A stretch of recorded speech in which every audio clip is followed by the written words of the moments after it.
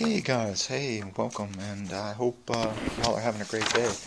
Hey, I'm continuing my thing on file systems, different ones that I've used, ones that I've found, and things that are going on. At work, we've been having a lot of talk about different file systems and what's going on, and I do a lot of ERP stuff, and so much talk about BTFRS and XFS and different things, and I just thought I'd do a little research and maybe share some of that research with you.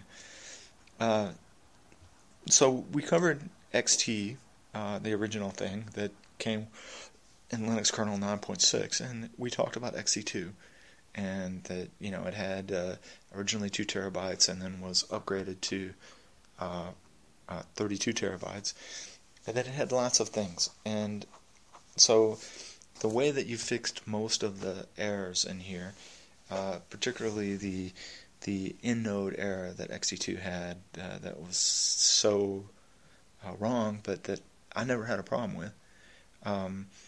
But if you read online, that there's lots of people that had lots of problems with it. So the way to get rid of that is with something called a journaling file system.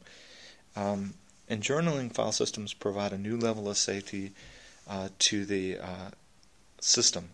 Instead of writing directly to the storage device when updating the inode table, journaling file systems write file changes to a temporary file called the journal first.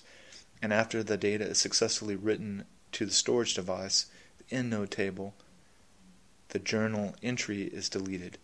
If the system should crash or suffer a power outage before the data can be written to the storage device, the journaling file system just needs to read through the journal file and process any uncommented data left over.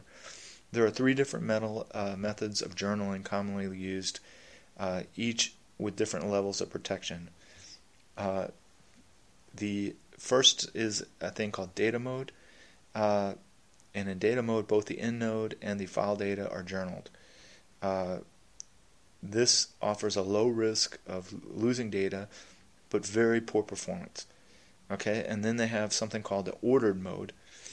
Only the inode data is written to the journal, but not removed until after the file is successfully written. It's a good compromise between performance and safety. Okay, and then there's something called the write-back mode. Only inode data is written to the journal.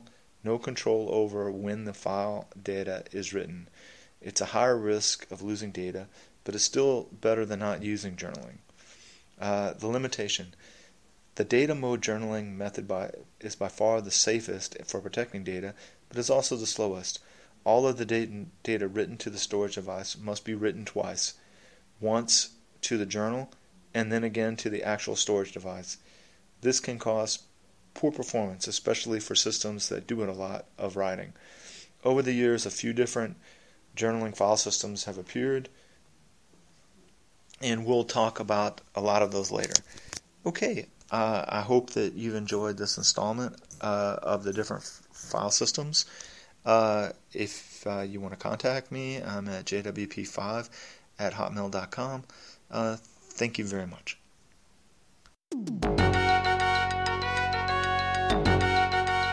You have been listening to Hacker Public Radio at hackerpublicradio.org.